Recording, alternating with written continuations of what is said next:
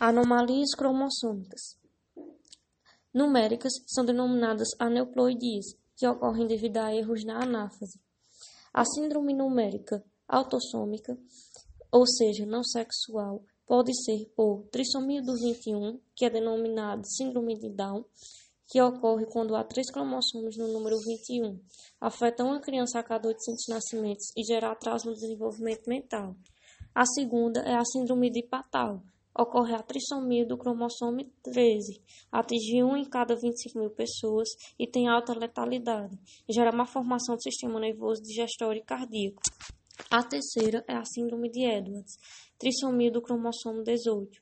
95% dos casos geram abortos espontâneos, gera atraso mental, pés deformados, anomalias cardíacas, problemas nos rins e órgãos no sistema digestório externos ao corpo.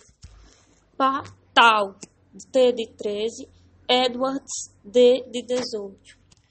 Já as síndromes numéricas ou aneuploidias sexuais podem ser a síndrome de Klinefelter, que ocorre apenas em homens, afeta 1 em cada 2 nascimentos. O homem possui, então, o gene XXY no cromossomo sexual, ou seja, é 47XXY. Gera magreza, alta estatura, atraso no desenvolvimento do aparelho reprodutor e infertilidade. Ocorre devido a um erro da meiose paterna. Já a síndrome de Turner afeta apenas mulheres, 1 em cada 5.000 nascimentos.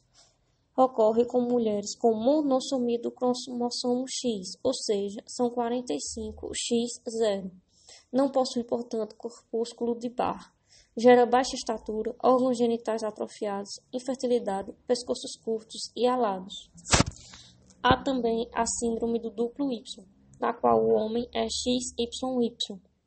Também ocorre a trissomia do X. XXX é a síndrome das superfêmeas, ou seja, elas possuem 2 corpúsculos de Barr.